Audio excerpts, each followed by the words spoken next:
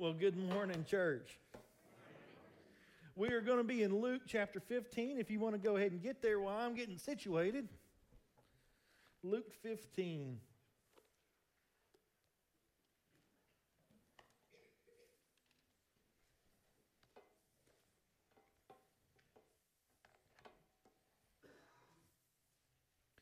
So as we continue in worship this morning,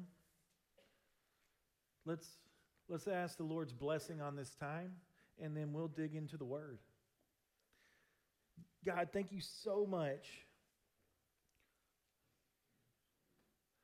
that you've given us an opportunity to worship through song, through giving, through prayer, and now we continue the time of prayer and worship as we enter through the Word. God, I pray that your Spirit would speak to our hearts. You would reveal to us how glorious your grace really is. You would show us the love of the Father, and we would leave today celebrating you, not just celebrating you, but going and telling people of a God who loves. Lord, we love you in Jesus' name. Amen. So this morning, what we're going to see in our text is that God's love is not based on our obedience or disobedience. Rather, it's just based on the grace of the Father. This morning we're going to be in Luke 15, and it's been called the parable of the lost son. But I think that's a distraction from what's really going on here. See, we'll talk about this a little bit more, but Luke 15, we have one parable and three stories. We've got the parable of the lost son. We've got the parable of the lost coin and the parable of the lost sheep. And as we study this, what we're going to see is the emphasis isn't on that which is lost, rather the one who's doing the searching. So that's what we're going to see in our text. But before we do, we need to understand, like I said, that Luke 15, it's all one parable with one truth, okay? But the key to understanding the whole chapter is found in verse 1. So let's look at verse 1 real quick. Oh, my page flipped on me while I was getting all situated. So, verse 1. Now, the tax collectors and the sinners were all drawing near to him. And the Pharisees and the scribes, they were grumbling, saying, "This man receives sinners." So, let's talk about what's happening here. So, sinners and tax collectors, the worst of the worst, are coming to Jesus. And the scribes and the Pharisees, they're a little bit jealous. They're sitting in the back in the peanut gallery, and they're gossiping. And they're saying, this man receives sinners. So let's talk about, because this whole chapter is about the love of the Father. So let's talk about how these two groups of people, the religious and the sinner, would have understood God's love before we see how Jesus is going to explain it. So the sinner would have understood God's love towards the Pharisee as, like, the Pharisee, the religious, deserved God's love because they're so awesome and religious and did all the things. But they would have understood themselves as sinners as detestable before God and deserving God's wrath. So that's how the sinner would have understood it. And the Pharisee, the religious, would have understood that the religious people deserve God's love and that the sinner deserves God's wrath. So pretty, both of those people, those groups of people, are understanding this in the same vein. But you'll see this on the screen. The Jew, the Pharisee, and the sinner alike did not understand what Jesus is about to reveal about the love of the Father. The love of the Father is not based on your ability to perform or obey. We need to drill this into our minds. God's love is not based on your ability to perform or obey. The love of the Father is based on your relationship with him as his child. So Jesus, he turns to these men and he addresses them with this parable. And remember, this parable has three stories. And the point of all the stories and all the parables here is that God rejoices at the repentant heart. That's the point of everything that's taken place, is that God is rejoicing in the one who repents. But also, he's going to show that the Pharisee is a sinner in need of God's grace as well. So let's talk about our first story in chapter 15. We won't be reading this one. So the first story is about this shepherd who has 100 sheep. One sheep goes astray, and the shepherd leaves the 99 to find the one. He finds that one, and he invites his neighbors and his friends, and they celebrate. And Jesus says this in verse 7. Just so I tell you, there will be more joy in heaven over one sinner who repents than over 99 righteous persons who need no repentance. So, again, he's addressing both groups of people, the religious people and the sinner. So Jesus then, he just immediately launches into another story. Excuse me. And this is of a woman she's a poor woman, she's lost this coin, and she flips her house upside down looking for the coin. She finds that coin, and then what does she do? She invites her neighbors, and they celebrate, and this is what she says: "Rejoice with me, for I have found the coin that I've lost."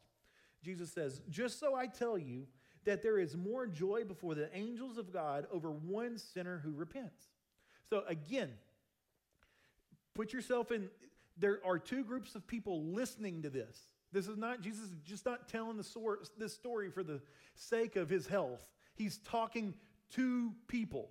And the religious would have got that backhand in the first story. And the sinner, they're probably just trying to wrap their mind around what Jesus is saying, that God is rejoicing over a repentant sinner. So that's you got to feel the moment that these people are in. There's one group that's really frustrated, and there's another group that's probably quite confused.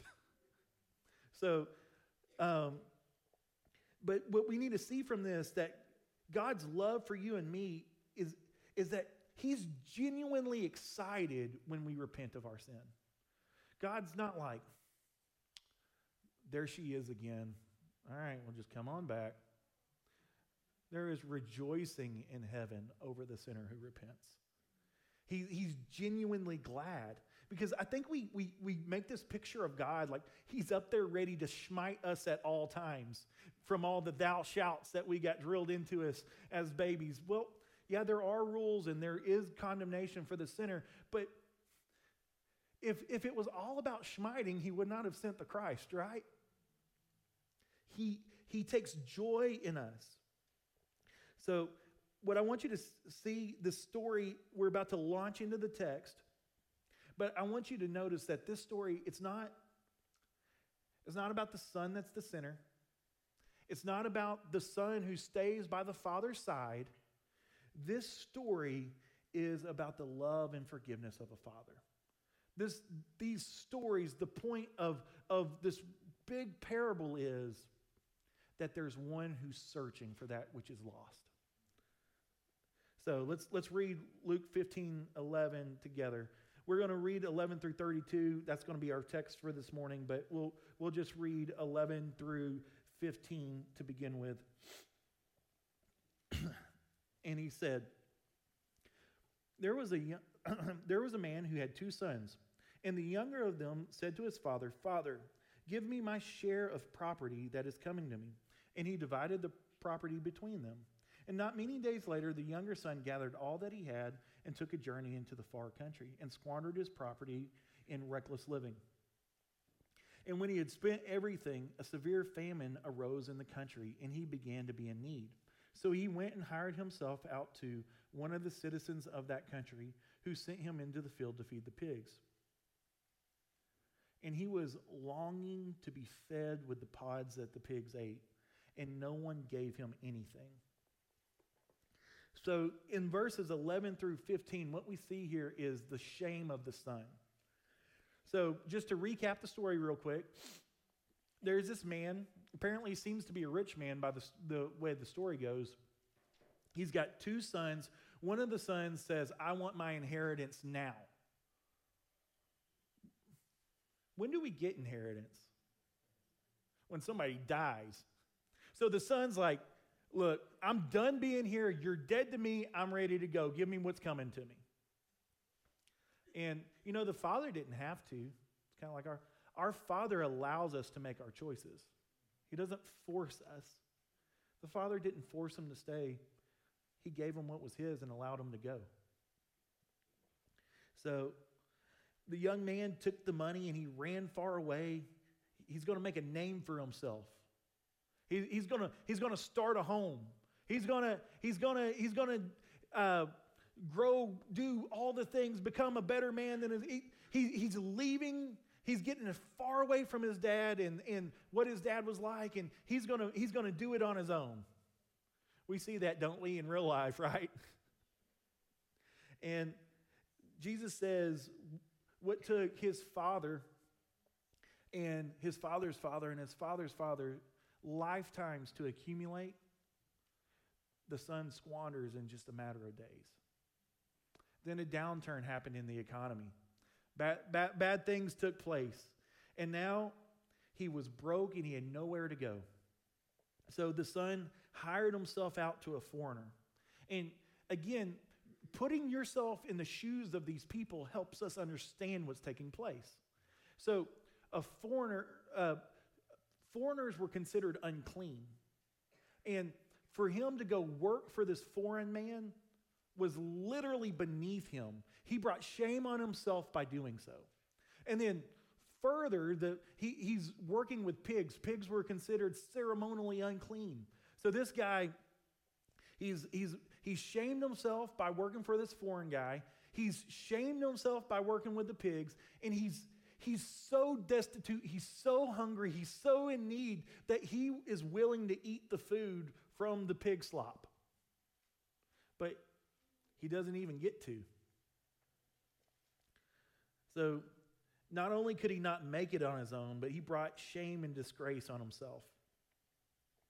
Many of us, we can relate to this younger son, can't we? We've made for ourselves a pigsty because of the sin of our filth. We've done it. We've chased after the things of the world that promised us that they would make us happy, and they didn't. And we came up spiritually broke. We get it. We've been in the mud with the pigs. And again, I want you to feel this moment. Like the Pharisees, finally, in my mind, they're breathing a sigh of relief right now. They're like, finally this rabbi gets it.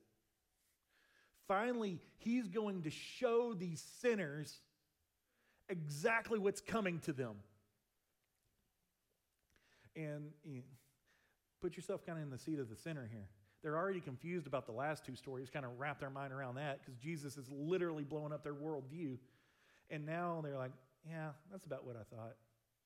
We do deserve what's coming to us. We did that.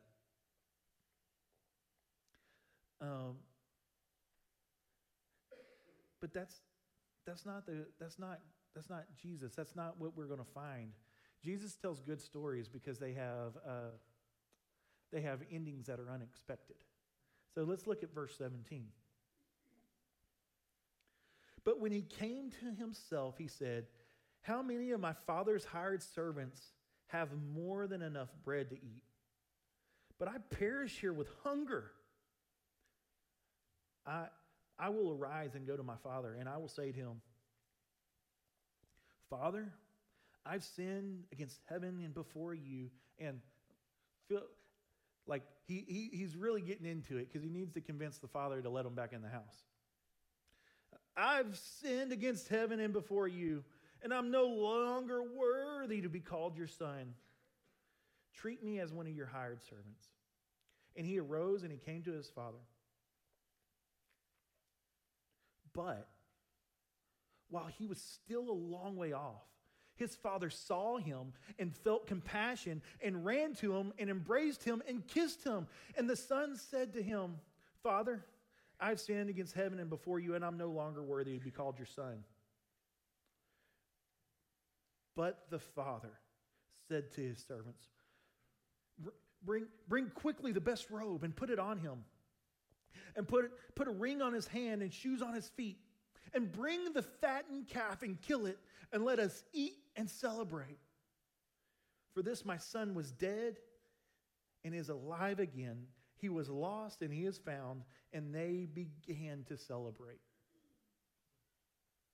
What we saw in verses 17 through 24 is that the Father covers the sin and shame of the Son with his grace and with his love.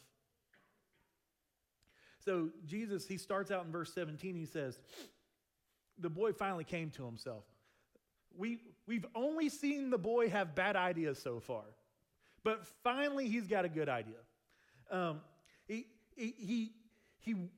He's like, the servants have it better than me. Like, I know the situation back home is a lot better than this, and I know this situation that I'm in is really bad. So I'm not gonna ask my dad to be in the house because that's a little much because I took my portion of the house away. But what I can do is I can ask my dad if I can work for him. Anything, just anything is better than this. His servants live better than this. The son, he creates this speech so that the father will feel compassion on him. But notice this, the son wants bread, he doesn't want the father. The son, he's wanting a job. He's wanting to not starve, but he's not wanting the father in the speech. The son is trying to enter into a transactional relationship with the father based on what he can do for the father. But here's a truth that you can walk away with. With our Father in heaven, we do not enter into any transactional relationship with him. There's nothing that you can do for God. The only transaction was at the cross when Jesus ransomed our souls with his blood. That's the only transaction, and it's been made. There's nothing you can do to make God love you. Repentance does not come when we see how bad our situation is. The boy, I don't believe he repented there. Repentance happens when we set our eyes on the object of our affection. So let me show you this. I don't believe that this is the moment when the son repents. This speech is more like when you broke curfew in high school. Y'all have never done that. But for y'all, you know, we've all had that drive home where you're thinking, what am I going to tell them? So you create in your mind a speech that starts with, I'm so sorry. And you're getting that down and you're driving home like, Mom and Dad, I'll never do this. I'll never do this again. I'm sorry. I'll never stay out too late. And then as you know, you're driving home, moms ask a lot of questions. So you're trying to get ready for the questions that might come. You know, who are you with? Okay, she's okay with Bill. So I'm going to tell her that me and Bill, we were out, and well, so she might hear from Johnny's mom that I went to Johnny's house. Me and Bill went to Johnny's house. I didn't want to go to Johnny's house, but Bill wanted to go to Johnny's house, so we went to Johnny's house, and we just stayed for a little bit. She's going to ask more questions. I don't know. My mom asks a lot of questions. Like, so the next question is, who was there, right? So you're trying to make sure you tell only, because there's like 16 people there that they're not okay with you being there with, but like you're only naming the ones that you know that they're okay with you being there with, and you're like, so, okay, Bill and Johnny were there. I mean, there were other people there. There were a lot of people there. Well, you know, once they find out you're at somebody's house, and they're going to be like, well, was there any alcohol? And then, that one gets tricky, right? How can I not lie? Well,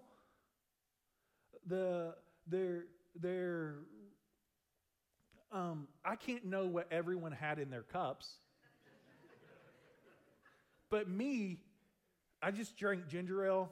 I sat in the corner, and I was mad at Bill the whole time because I just wanted to get out of there. You know, the kid's not sorry for what he did. He's sorry he got caught. And I feel like this is more like what's going on here. Then the passage picks up. But while the son was still a long way off, the father felt compassion on him and ran to him.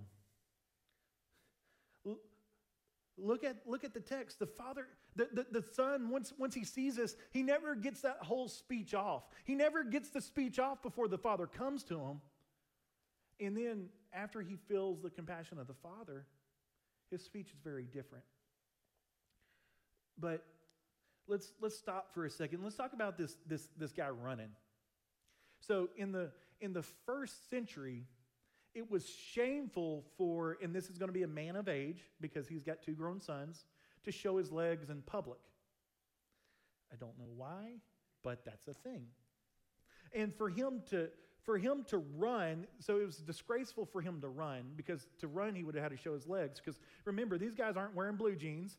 They're in these man dresses, and for them to run, they would have had to take the back bottom of their man dress and pull it up. Have you heard the term gird your loins? And make a giant man diaper, and that's how he would have had to run. So the father, he brought shame on himself before the community and before his servants to go to that son, and in him even running to him. So the question we need to ask after that is, well, what would have motivated him to run? Because remember, these people live in a culture that has its own customs. Well, this is weirder than the old man showing his legs being a thing. So apparently this happened enough that they had their own ritual for it, that when a young man would want his inheritance before the death of their father, and whenever they would go and squander it, when they would go to come back into the village, yeah, this is weird that this happened enough that this is a thing. When they would come back into the village elders would stop him, and they would break these clay pots and scream, "You are cut off from these people." And in so doing, they could not come into the community. They would not have shelter. They would not have people to trade with them. They could not use their wells.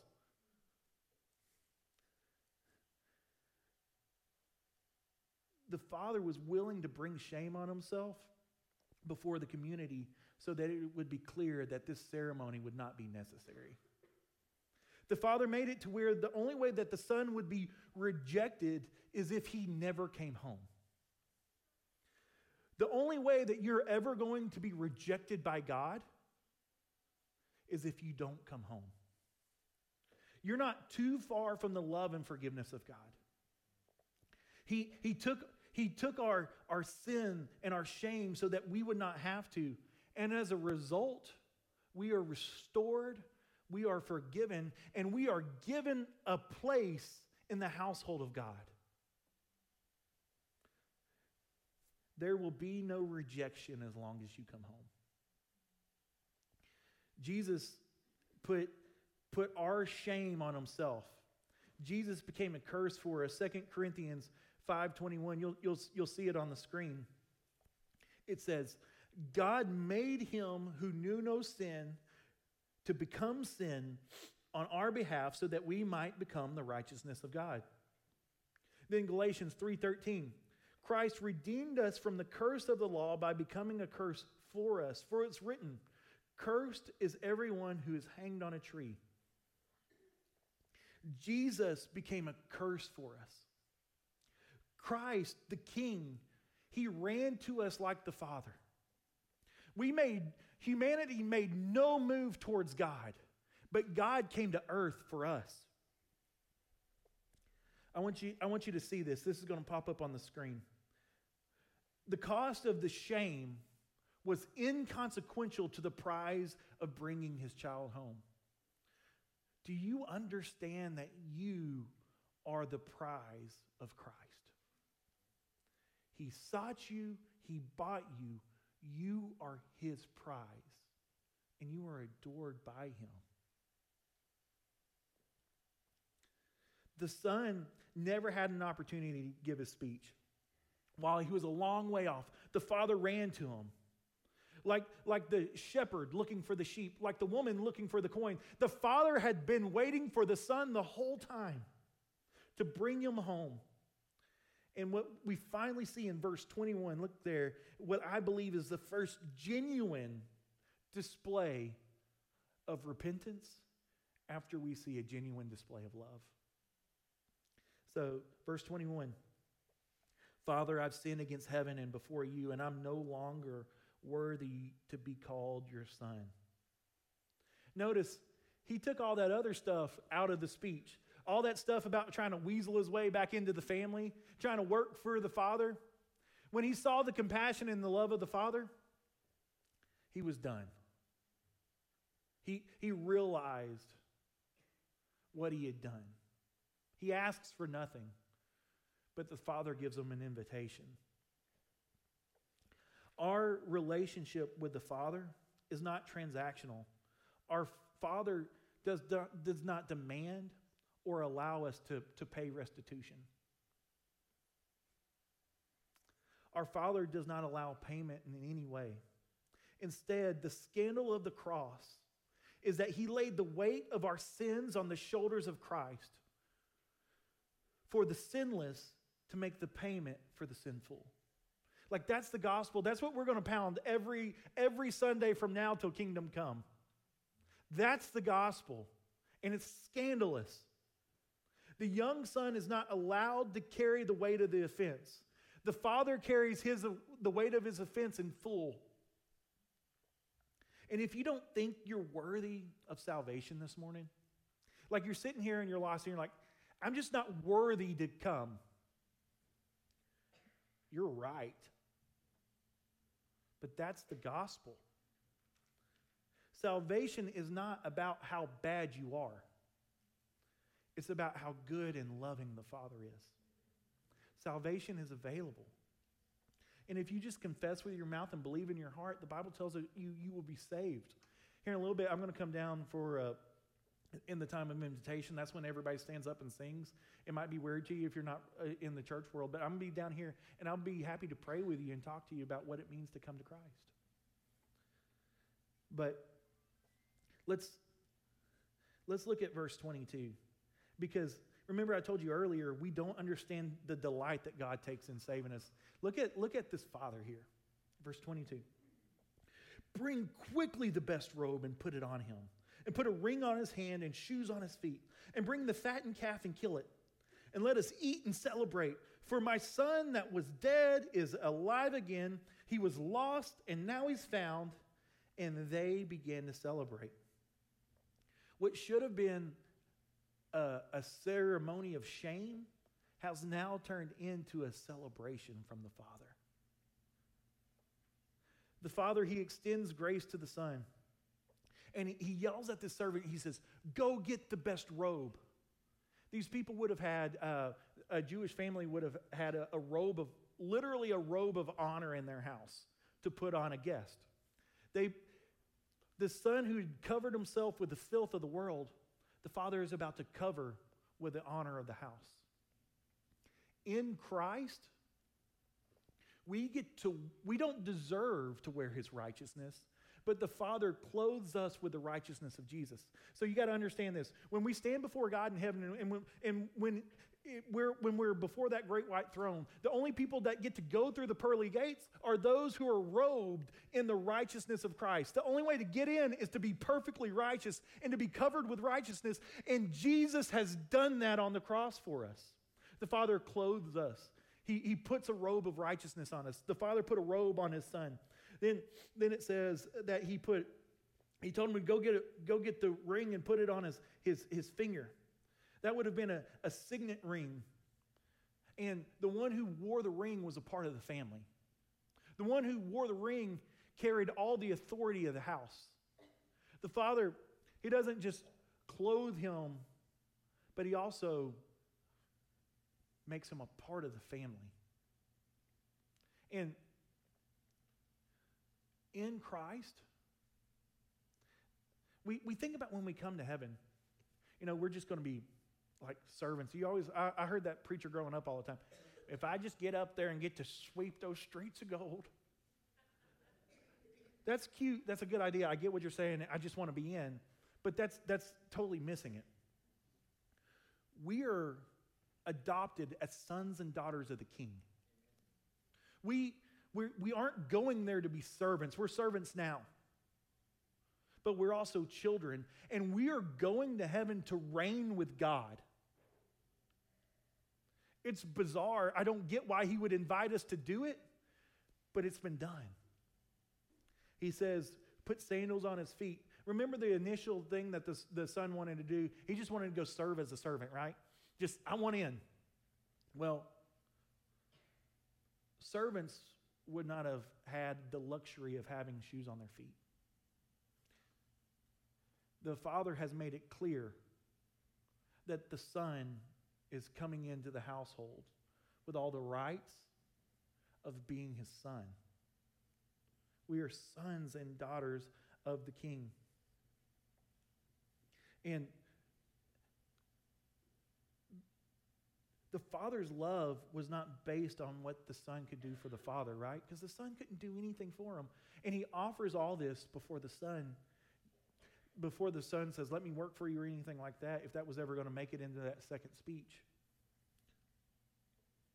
But he says, go get that fatted calf. Sounds like a calf appointed from the time that the Son left, right? And this has got gospel display all over it. Jesus was the lamb slain before the foundations of the earth. Jesus was appointed before time that he would be our sacrifice. The Father was ready to bring his Son home from the time the Son left. Let's pick up in verse 25. This part of the passage is normally left out when someone talks about the parable of the lost son. Now, his older son was in the field, and he came and he drew near to the house, and he heard music and dancing. And he called to one of the servants, and he asked, what do these things mean? And he said to him, your brother has come, and your father has killed the fattened calf, because he's received him back safe and sound. But he was angry and refused to go in. His father came out to entreat him. But he answered his father, look, these many years I've served you. I've never disobeyed your command. Yet you never gave me a goat that I might celebrate with my friends. But when this son of yours came, not his brother, when this son of yours came, who devoured your property with prostitutes, you killed the fattened calf for him. And he said to him, son, you're always with me, and what's mine is yours. It is fitting to celebrate and be glad. For this brother was dead and is alive. He was lost, but now he's found. We see the Father also extend grace to the self-righteous Son. Remember, what's the context? I told you if you lose verse 1, you're going to miss the parable. He's speaking to the sinner and to the religious. And the Pharisee, this would have been a backhand right across the face. It's clear who this brother represents to them. The older son was coming in from the field. He heard music and dancing, and he was, what in the world's going on? He's asking that question. And then when he finds out that his brother had came home and there was a party for him, he refused to go in. But the father goes. Like, do you see this over and over again? The father went to the son while he was a long way off. The father went to this older brother and invited him into the party. The older son refuses the invitation. He wanted a party for himself. He didn't want the party that the father was throwing. And here's the deal. Sometimes we get all religious. And there's a guy, R.T. Kendall, he spoke last week at the Waco Baptist Association. He spoke for the big BGCT meeting. I heard him a year ago, and he was talking about revivals. He's a much older brother. He's in his late 80s.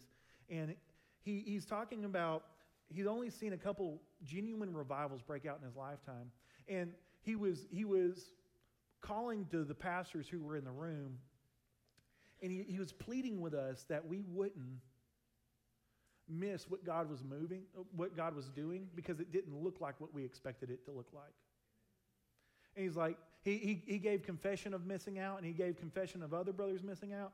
But some of us in the room might be too stuck on what we think religion and Christianity looks like, because it's a model from the 80s or from the 60s that we're just really emotionally connected to, and we might miss out on what God is actually doing because it doesn't feel like what we think it should feel like. And the Pharisees, you got to understand, these guys, they were the stuff. So, I'm way off notes now, so good luck on when we're going to finish. But the Pharisees, so you got to understand, the Assyrians, this was like the 300, y'all watch the movie The 300, the Spartans, these are the guys that took over the world. They had taken over Jerusalem. And these Pharisees, one of these dudes, he shows up and he says, I'm done. And these group of religious zealots kick out the greatest war machine in the world, just a handful of men who were zealous for the word of God. They took up swords, they took up their Bible, they prayed and they fought. But they were still living off what was done yesterday. And the Messiah that they had been praying for showed up and they missed it. We're praying that the Spirit's going to show up and move. But we have to be open and willing to see where He's leading, right? Or we won't be any different than them. We'll miss the moving of the Spirit. So we got way off, but we'll cull some stuff and get back on. So the son, what he was wanting was so much less than what the father was offering him, right? He was wanting some goat when the father was out there offering him some steak. Y'all got some goats out here, but it doesn't taste like cow, I can tell you that. I think sometimes as Christians, we can identify more with this older son. You know, we grew up in the church. We never really left the Father's side. And we're genuine Christians. I'm not talking about somebody that's not a Christian. But, you know, if we were honest, we would say we serve more out of duty than out of just an overflowing of love. And maybe some of you're kind of processing this and you're trying to justify the way you're living and how you're doing your religious motions. You might be trying to justify the things that you're doing, and here's the deal. The Father is not concerned about your performance. He wants intimacy with you.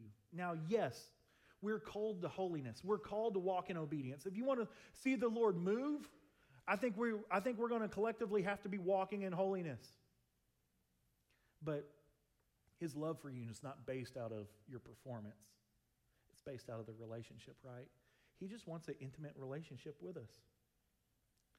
And I think some of it, as we grow older, it's because we start maybe looking around at what other people have. And maybe you didn't end up in that job you thought you should have.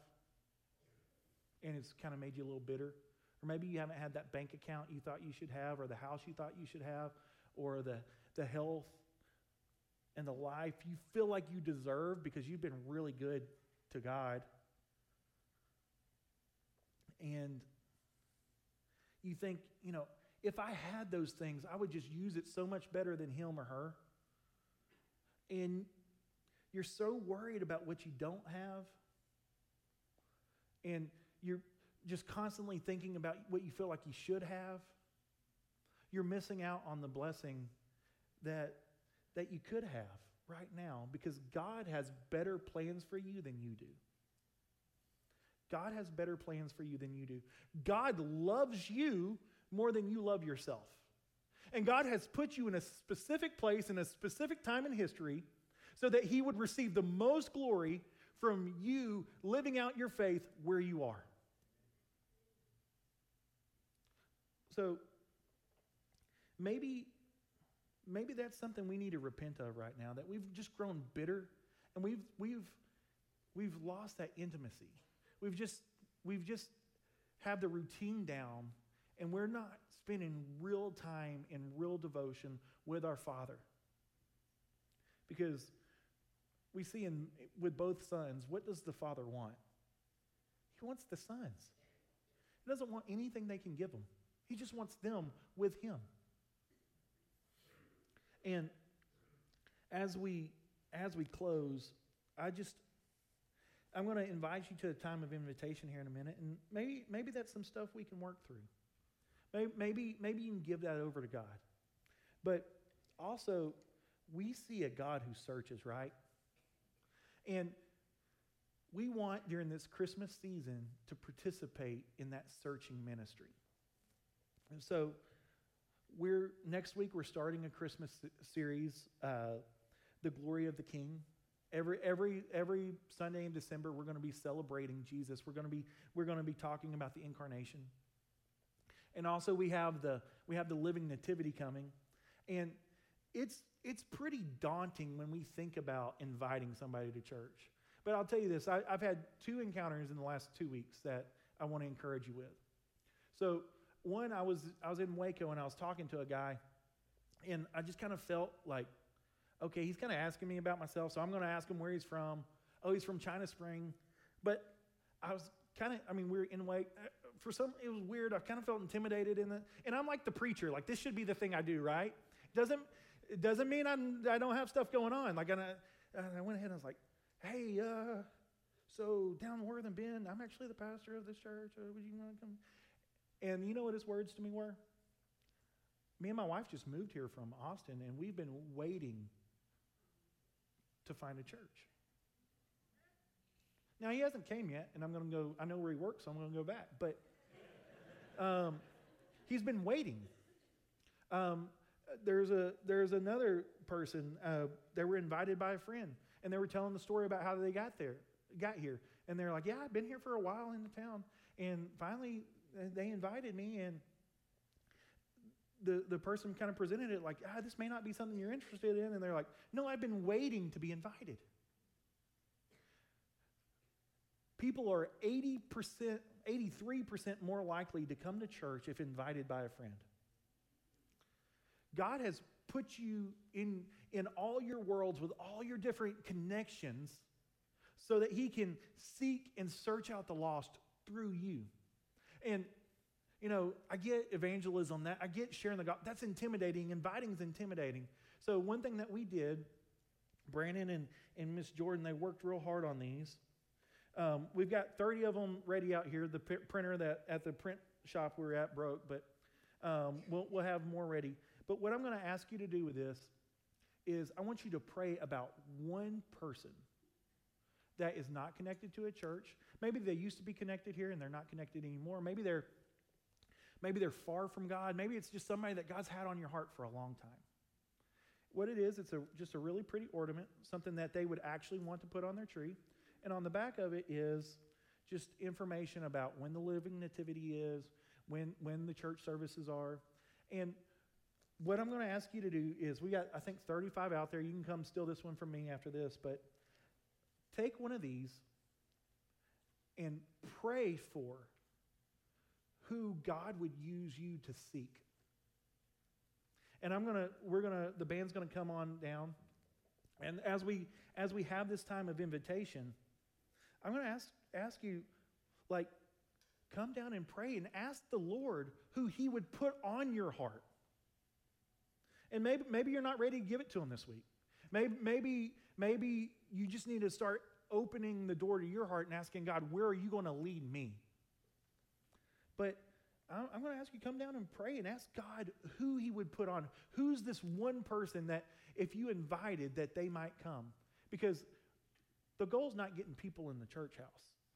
The goal is that we would see lost people come to Christ.